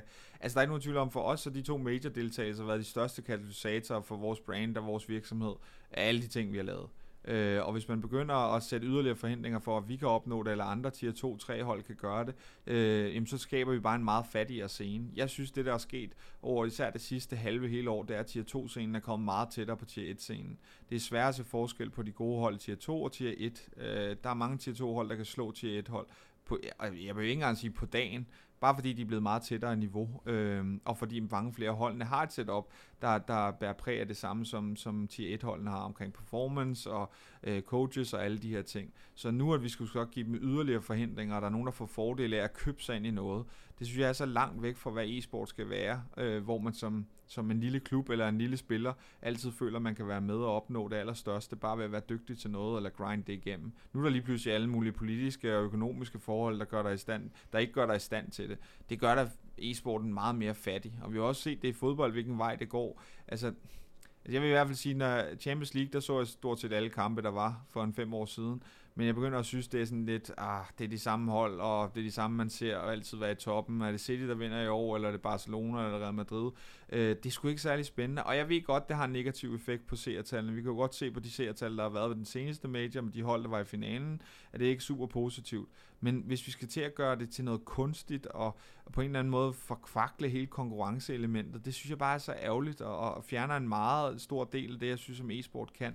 Så jeg ærger mig sindssygt meget over, at det er blevet sådan, for jeg tror bare, at scenen bliver fattig, og vi vil være svære ved at udvikle nye talenter, der kan nå langt, og det er de samme hold, vi sidder og ser spille hver eneste gang. Men det er jo sådan, verden den er begyndt at hænge sammen. Altså vi kan også bare se på den Superliga, de er ved at lave i Champions League, hvor at det er jo også franchising på højeste plan. Og Støj og jeg er jo også super tilhængere af majoren, ikke blot fordi det er den største turnering, men også fordi den er open circuit, men samtidig så kan vi jo også godt se de argumenter, som du lige nævner, Steffen, med at det skaber bare et bedre fundament for vækst, og også i forhold til seertal. Har du mere sådan på programmet, inden vi går til lytterspørgsmålene, Støj? Jamen, det var måske bare et add-on, for faktisk at bakke op omkring det, Steffen han siger i forhold til de her open circuits, at det bliver ikke nødvendigvis mere og mere lukket, men at der er nogle hold, som grundet økonomi har nogle bedre chancer. Jeg synes også, hvis vi begynder lige så stille at gå i den retning, jamen så vil det jo alt andet lige også demotivere unge spillere. Fordi at de unge spillere, de ved udmærket godt, medmindre du er Monesi, så stryger du ikke ind på et tophold med det samme. Så skal du arbejde derop via de mindre hold, og du bliver nok højst sandsynligt først spottet, hvis du kommer med til en major, eller nogle af de større turneringer. Og hvis de ser deres chancer for organisationerne blive mindre den vej, jamen så vil jeg da personligt selv sidde og tænke, okay, så er det måske ikke CS, som jeg skal blive rigtig god til. Så er det måske en anden e-sportsgren, jeg skal blive god til. Så jeg synes bare, det er ærgerligt for at bakke op omkring det. Det er også bare et sjovt, hvad kan man kalde det, dyr, det her e-sport, ikke? Fordi at det er jo meget autonom på en eller anden måde. Altså at de forskellige spil gør det på forskellige måder, og nogle af spilproducenterne er mere involveret end andre. Du kan se Riot med League of Legends, jamen de laver regionale liga og alle mulige ting. Med Valorant har de lavet Game Changers, der sker en masse for kvindescenen der, og der kommer mange af initiativerne direkte fra spilproducenten. Valve har jo altid været omtalt som nogen, der ikke rigtig rørt ved det. De var egentlig mest interesseret i Dota og hvad der skulle ske der, ikke? Så det er meget svært at putte nogle principper og nogle standarder ned over, men jeg tror, vi er nødt til at være rigtig kloge den næste tid og tage nogle fælles beslutninger, som ikke kun alene starter fra toppen af, sådan at vi kan sikre, at den her sport, den bliver ved med at leve og får et meget mere bred appel. Jeg tror sgu ikke, at du vil helt sikkert få mange af de her casual fans med, der bare tager ind i Blast Arena og får at se de Astralis eller se nogle af de bedste hold. Dem skal du nok have nogle af, men vil det være bæredygtigt nok over tid? Er det dem, som virkelig ender med at være mulige at monetize i sidste ende, eller skal vi have fat i nogle af de her ægte fans, som jeg kalder dem, vi ser i fodboldklubber, der har fulgt den samme klub i 20 år. Det er nogle af dem, der kan bære det, uanset hvad der sker med klubben, så vil de altid være der. Ellers bliver det sådan et lidt flygtigt forhold, man får til klubberne, for hvis de ikke er med til de bedste turneringer, så tager jeg bare et andet hold. Så vi skal virkelig tage nogle gode beslutninger nu, og vi skal passe på med, hvor elitært vi gør det. Og jeg vil også sige, at Counter-Strike generelt er jo ikke sat på plads endnu, hvordan vi vil opbygge den her turneringskalender, fordi at det ændrer sig jo nærmest for hvert år, og Blast, som jeg har arbejdet i, de kan jo heller ikke helt finde ud af, hvad det er for et format, de gerne vil have til deres turneringer. Og jeg tror selv, de synes, at der er alt for mange kampe, som ikke betyder noget, og det er jo bare nærmest en lang kvalifikationsturnering til en finale hvert halvår. Og jeg tror, der er mange, der synes, at det er jo faktisk ikke så spændende at se på, men de gør det jo, fordi at så får de flest, hvad kan man sige, timer på streamen. Altså jo flere kampe, jo flere serier, jo flere kampe, de kan love organisationerne, jo flere penge er der også i det. Ja. Og vi har også set en turneringskalender, som er alt for fyldt op med for mange turneringer, og spillerne får jo heller ikke fri nok til at være sammen med familie og venner og bare slappe af. Og det har du sikkert også kunne mærke på mange af dine spillere, Steffen, at det har været et alt for hårdt program. Så den del, den tænker jeg, den bliver også forandret rigtig meget de næste par år, fordi vi skal jo finde ud af, hvordan vi gerne vil drive det her. Altså om det skal bare være en stor liga, eller som vi ser i fodbold, eller hvordan fanden det skal være. Der er jo mange måder at gøre det på, og det er jo den her balancegang mellem det charmerende i det og færre forhold, og så også, at der skal være penge i det, ikke?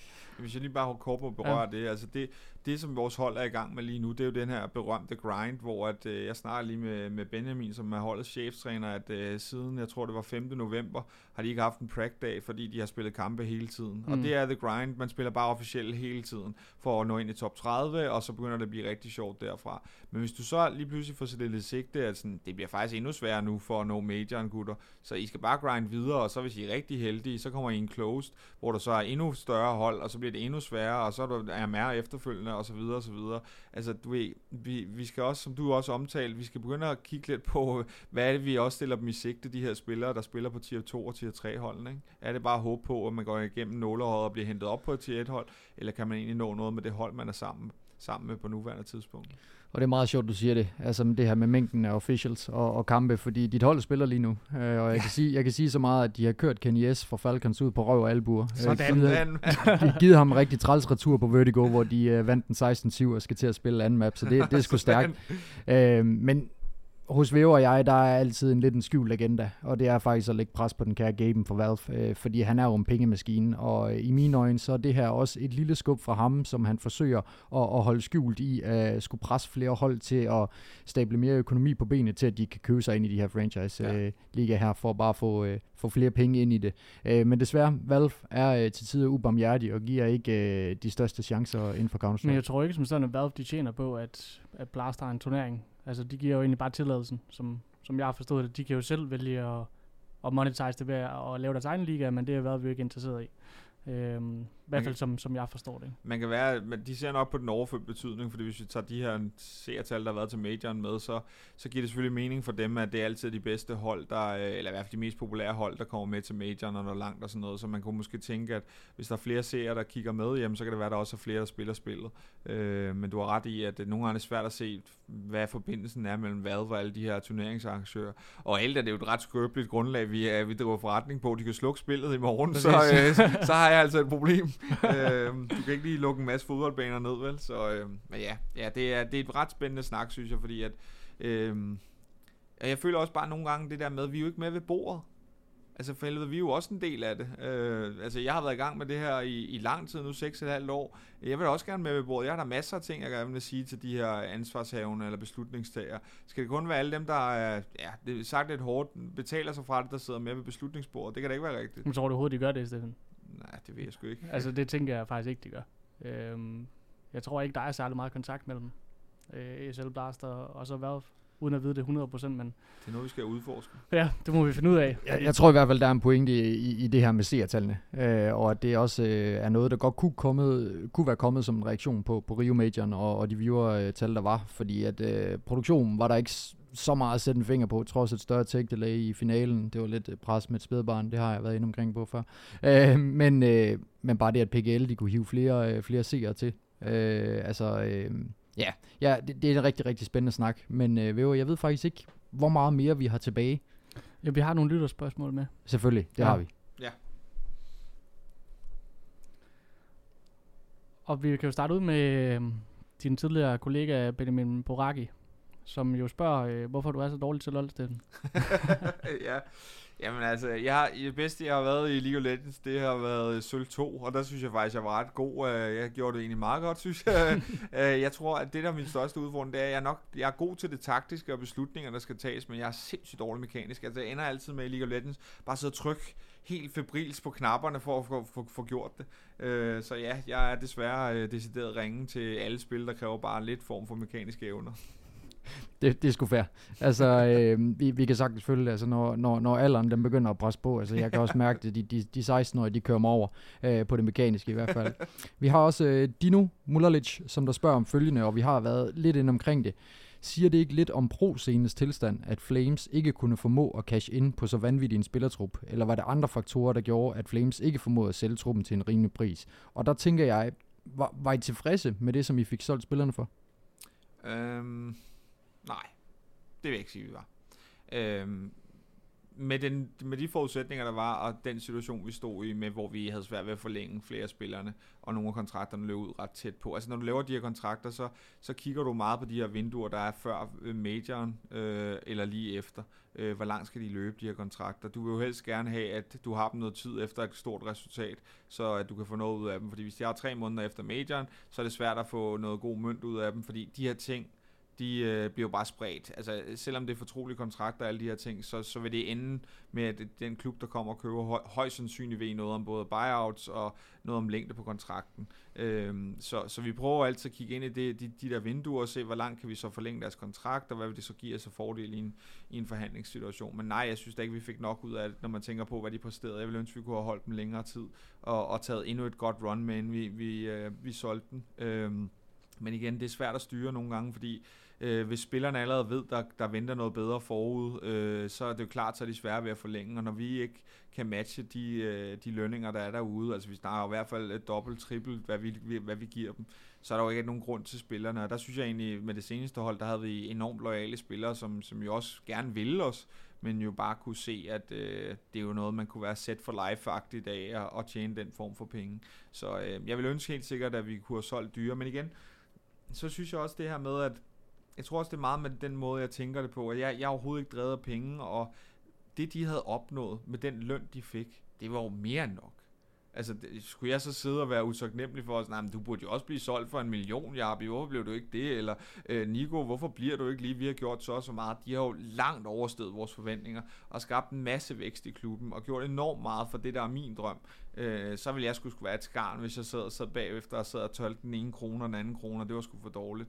Så sådan ser jeg ikke på det, men altså, hvis vi kigger helt sådan grundlæggende, om vi fik nok for det produkt, vi solgte, nej, det går ikke. Og du svarer faktisk lidt på det næste spørgsmål omkring, om der er ærgelse over, at man får udviklet talenter, uden at have dem i lang nok tid til at content for alvor. Og det er jo lige præcis det, du beskriver her, Steffen. Der er også Frederik, der spørger, hvad I fodrer Jarbi og Syfon med, siden de 2 maskiner, de bare blev ved. Ja, altså jeg tror egentlig, det er dem selv, der fodrer dem. De grinder jo bare og gerne vil mere, og du kan se så Syfon under majoren, ikke? Altså, vi har lige vundet en eller anden vanvittig kamp, og så sætter han sig ned og skyder bots, ikke? Det er jo bare den der mentalitet. Ja. Altså, det er jo bare sådan, det er noget, du ikke rigtig kan læres. Du kan godt blive fortalt om det og få det dyrket, men når du har den der mentalitet med, at der hele tiden er nye mål, det er helt sikkert det, der er afgørende. Også en spiller som Røg, jo, som i en forholdsvis høj alder, stadig havde det her træningsprincip med at træne x mange timer før en hver træningssession eller hver kamp, og han skulle gøre det lige meget, hvor lidt lyst han havde til det. Altså, det er jo det, der skaber sådan nogen som Ronaldo og Messi, den der træningsmentalitet, ikke? Så det er i hvert fald helt sikkert meget deres egen fortjeneste. Så tror jeg også bare, at det miljø, der var på det hold der til sidst især, var så stærkt, og man var nødt til at levere, fordi ellers fik du skulle have videre din makker, at du ikke gjorde det godt nok. at spillerne begynder at have noget selvjustits og begynder at stille krav til hinanden. Det er helt afgørende for, at de performer. Og Røg, han er jo håbet for mange af jer derude, kan vi også sige. Altså, han startede jo først med at rigtig spille, da han var 22-23. Så det skal man bare lige huske på, hvis man sidder derude med en lille Counter-Strike-drøm i hjertet. Altså, kan man stadig nå det? Ja, det kan det. Jamen altså, det sjove også med Røg. Jeg tror, den første gang, vi har ham inde, der er han jo også dealer på et casino samtidig. Så det var sådan, vi skulle køre ham ud og vagter nogle gange, og alt sådan noget, og prøve alt det der. Så ham var altså også en fantastisk fyr. Altså virkelig, jeg er bare sådan virkelig glad for dem der, som man altid kan regne med at stole på. Og så er han også en, der ved, hvad han er værd, og hvad han skal have, og alle de der ting. Det synes jeg sgu er nice, når man kan det, fordi så man ved, hvad man får med ham, og kan have nogle gode, ærlige snakker. Vi kan jo sige til ham, jamen Frederik, vi har sgu ikke råd til at have dig. Vi må finde et andet adresse til dig. Det er det bedste, vi kan give dig. Og så ved han også, det er det bedste, vi kan give ham. Ikke? Så ja, super fed fyr. Ja, jeg er bare rigtig glad for, at han kom til Flames. Altså, fordi jeg husker ham stadig fra Mad Lions, og der fik han de ubarmhjertige positioner. Altså bare taco-position. Mirage T-side, ikke? Skulle bare stå op i Palace og vente på en timing. Det er jo ikke det fedeste. Det er jo ikke Røg. Det er jo ikke der, hvor han kan shine. Altså Røg, der er jo lige under W-knappen. Han skal fremad. Og man må sige, at det niveau, som han viste i Flames, altså var afgørende for, at han røg videre, formoder jeg i hvert fald, fordi det var en helt anden Røg, som vi så. En mand, som der var en maskine på entry. Altså nu tror jeg ikke, at jeg er jo ikke CSGO fejnsmækker, som I er, og jeg kan høre, at I er på samme måde. Så det der med at se at nyde nogen spille, det har jeg svært ved at gøre på samme måde, som jeg kan i fodbold og så videre. Men når jeg så Røg på Overpass, og den måde, han spillede det, og måden, han skabte situationer og muligheder for sig selv og for sit hold, og også hvordan han brugte sin adfærd på et par runder før, i forhold til at forudse, hvordan de andre gjorde og sådan noget. Det nød jeg virkelig. Altså, jeg nød virkelig at se en mand, der har så høj en IQ, og kan ligesom fake de andre og få dem til at tro ting, og så gøre noget andet, og nærmest tage over på et map, ikke? Altså at sige, okay, den her vej skal vi i hvert fald ikke, jamen, så har der allerede mere plads til Flames resten af kampen, ikke? Det synes jeg virkelig var fedt.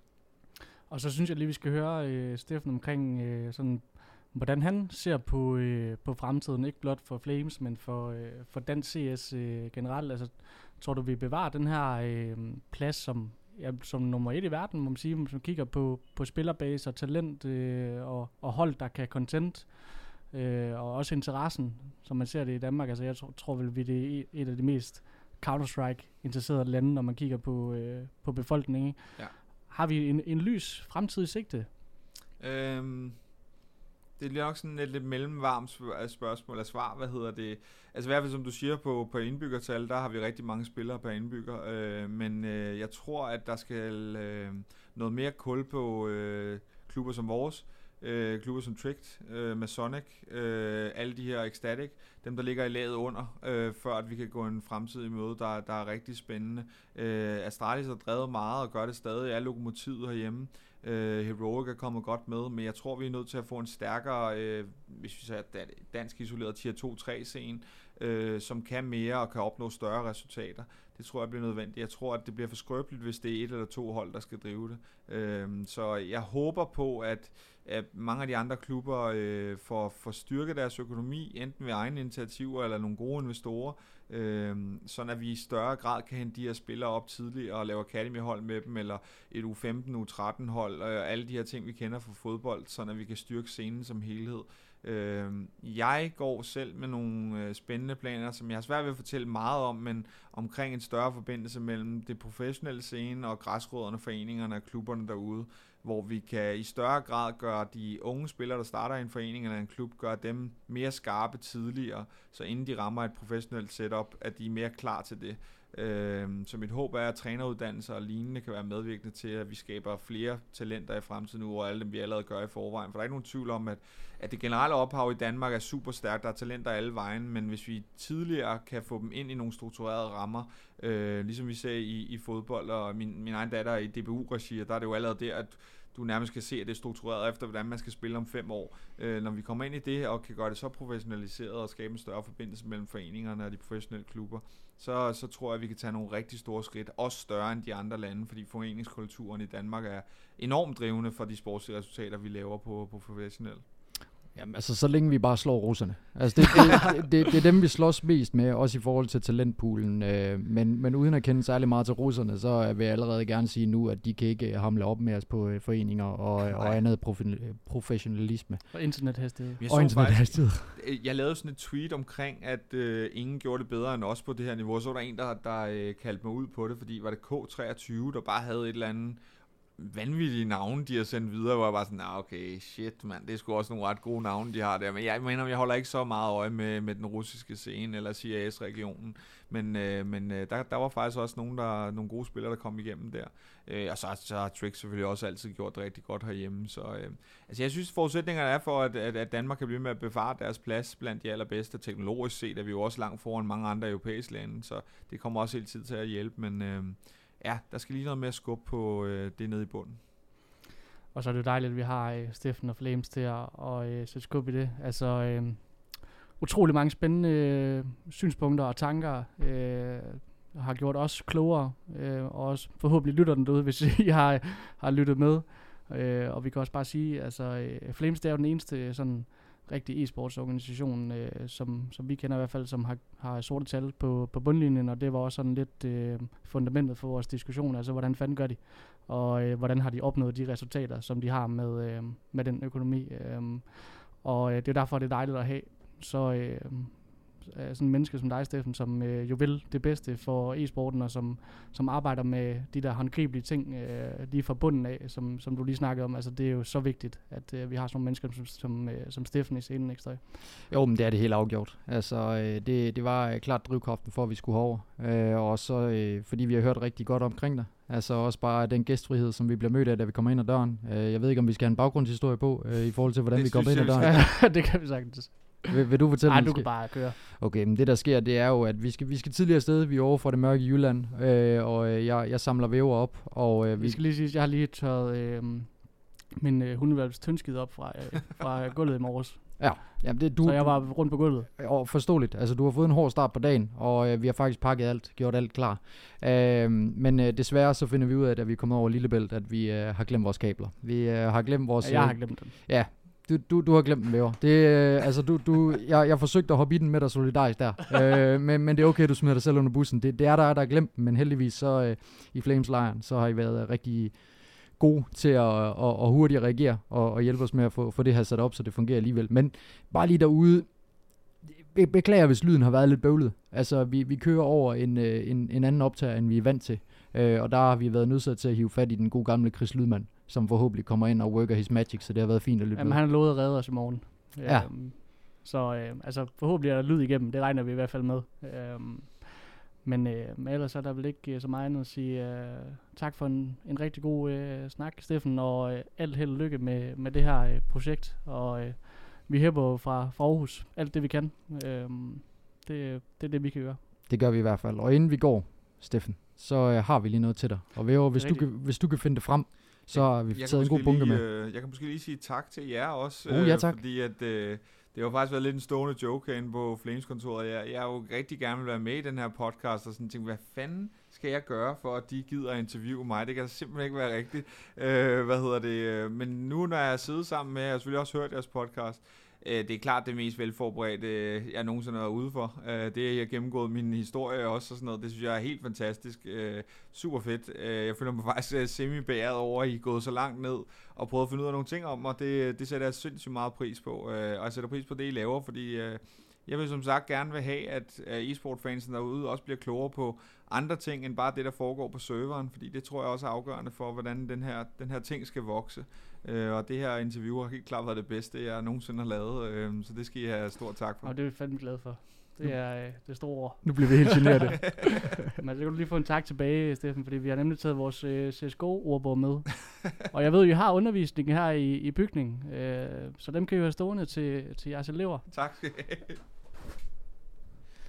Og ellers er det bare at sige tusind tak for i dag. Vi har en lang tur hjem. Jeg tror også, vi skal forbi noget sunset. Det er ikke meget mad, der er kommet i skuffen. Det gør vi støj. Så tak for denne gang, og så ses vi jo i næste uge.